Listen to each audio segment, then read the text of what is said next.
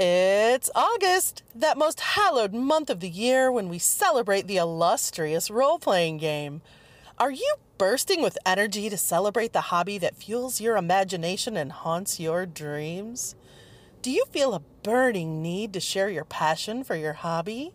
Join Spencer, aka Free Thrall, as he waxes poetic about the word of the day throughout the most wondrous month of the year, RPG A Day Month. Day 23. Surprise! Now, I've been racking my brains all day trying to think of what I'm going to talk about, and I'm still not sure.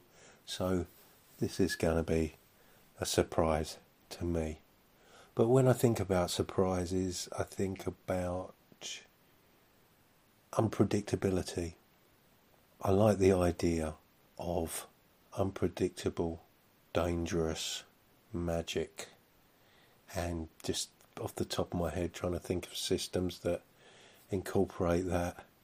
Well, you've got the very entertaining Fumbles table from Troika. You've got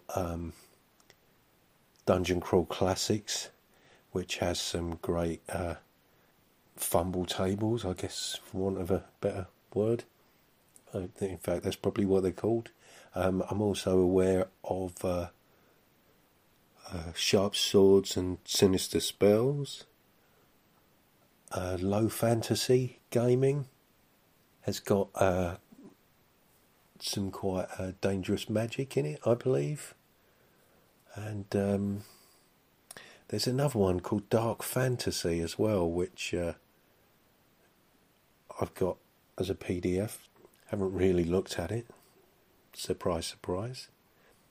But I'm not really sure what else to say about that, apart from, well, yeah, unpredictability, the unknown. I mean, obviously I've spoken several times about my interest in sort of sandboxes and procedurally generated play to find out idea, and I'm aware that's something that's kind of baked into Powered by the Apocalypse games. It's obviously something that lends itself to a lot of OSR play. I suppose there's that DIY element to it, sort of low prep, not working from pre-written adventures or anything like that. Beyond the Wall springs to mind in the way that discourages prep. I'm also aware of more sort of collaborative games, I guess. Stuff like PSI Run, and Spectres, two interesting looking indie games that I would like to experience, where it's all very emergent through play.